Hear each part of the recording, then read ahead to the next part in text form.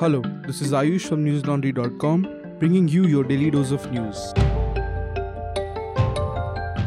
Today is January 17th, and earlier in the day, the mercy petition of Mukesh Singh was rejected by President Ram Nath Kovind. Singh is one of the 4 convicts in the 2012 Delhi gang rape case. Fresh death warrants have been issued for the convicts, who will now be executed at 6 a.m. on February 1st. The rejection came shortly after the Union Home Ministry had forwarded the plea to the President, recommending its rejection. The father of the 23-year-old paramedic student, who was gang raped and brutally assaulted in December 2012, said that he was happy that the chances of the convicts getting hanged have increased. Asha Devi, the victim's mother, blamed political parties for exploiting her daughter's death for political gains and delaying the hanging of the 4 convicts. On Wednesday, the Delhi government had informed the Delhi High Court that the 4 convicts will not be hanged as their mercy petition was pending before the President. The 4 were to be hanged on January 22nd at 7 a.m. A resolution against the contentious Citizenship Amendment Act was moved in Punjab Assembly today. The state government will also seek an amendment to the form of the National Population Register, or the NPR, to allay fears in certain quarters regarding the NPR and the NRC. State Minister Brahm Mohindra moved the resolution on the second day of the 2-day special assembly session. While reading the resolution, Mohindra said that the CAA enacted by the parliament has caused countrywide anguish and social unrest with widespread protest all over the country. The Shiromani Akali Dal, or the SAD, which voted in favour of the bill in the parliament, supported the state government's resolution in the assembly. The introduction of the resolution coincides with a meeting called in New Delhi by the Union Home Ministry to discuss the modalities for the Census 2020 and the NPR. It will be attended by Chief Secretaries and Census Directors of all states. Earlier, the Kerala Assembly had passed resolutions against the CAA. The Pinarayi Vijayan government in Kerala also moved the Supreme Court seeking declaration of the new law as unconstitutional. China's economy grew at the slowest pace in almost 3 decades last year. The numbers came after almost 2 years of trade tensions with the US, although hopes of a better relationship with America have seen improvements in manufacturing and business confidence data. Data released today showed that the world's second largest economy ended the rough year on a somewhat firmer note as a trade truce revived business confidence and earlier growth boosting measures finally appeared to be taking hold.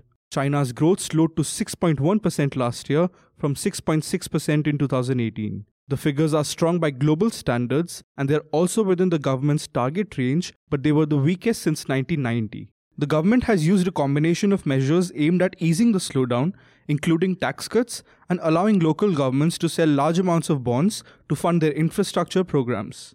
The trade dispute between US and China has seen the 2 countries impose tariffs of hundreds of billions of dollars on one another. US President Donald Trump has long accused China of unfair trading practices and intellectual property theft. The Chinese economy reminds me that the Indian economy's most promising day of the year is not far.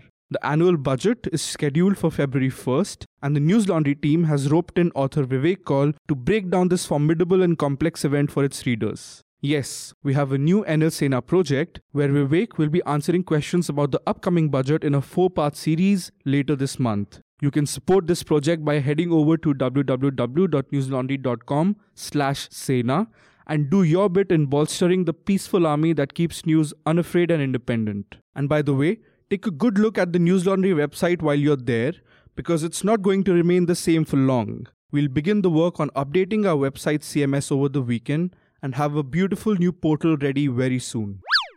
Facing flack from opposition over his remark that Amazon is not doing a great favor by investing $1 billion in the country, Union Minister of Commerce and Industry Piyush Goyal stated today that his statement was misconstrued and underlined that investments are welcome, provided they adhere to the law. Speaking during the panel discussion at the Raisina Dialogue event yesterday, the Union Minister had stated that if e-commerce giants make a loss of $1 billion annually, then they jolly well have to finance that $1 billion.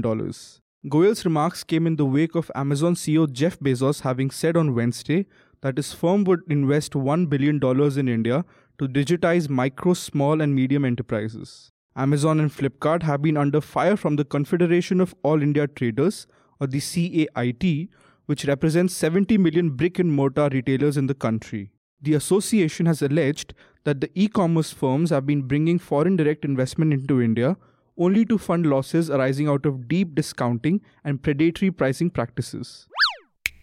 A day after he was released from Tihar jail, Bhim Army Chief Chandrasekhar Azad today gathered with his supporters outside Jama Masjid in the national capital to continue his protest against the contentious Citizenship Amendment Act. Reading out the preamble to the constitution, Azad called for a repeal of the citizenship law, which he termed as a black act, and said nothing is more important than keeping the country together. He told the crowd that the anti-CAA movement is for the future of the country, for the identity of the people and the constitution. The Bhim Army chief will also visit the Karbala at Jorbagh and Bangla Sahib Gurudwara. Last month, Azad was arrested by the Delhi police after his outfit had organized a march from Jama Masjid to Jantar Mantar against the CAA and was in judicial custody since December 21st. A Delhi court granted bail to Azad on Wednesday on the condition that he will leave the national capital for the next 4 weeks. A government school teacher from Thrissur district in Kerala was suspended following complaints that he allegedly told students they could go to Pakistan over a discussion on the CAA. Kaleshan KK, Hindi teacher of the Government Girls Higher Secondary School in Kodungalur, was suspended following complaints from a few parents over the issue. According to the officials, the controversial statement was made to the students of class 8th while he was discussing the implications of the act with them earlier this week. The remark reportedly hurt the feelings of the students, many of whom were Muslims.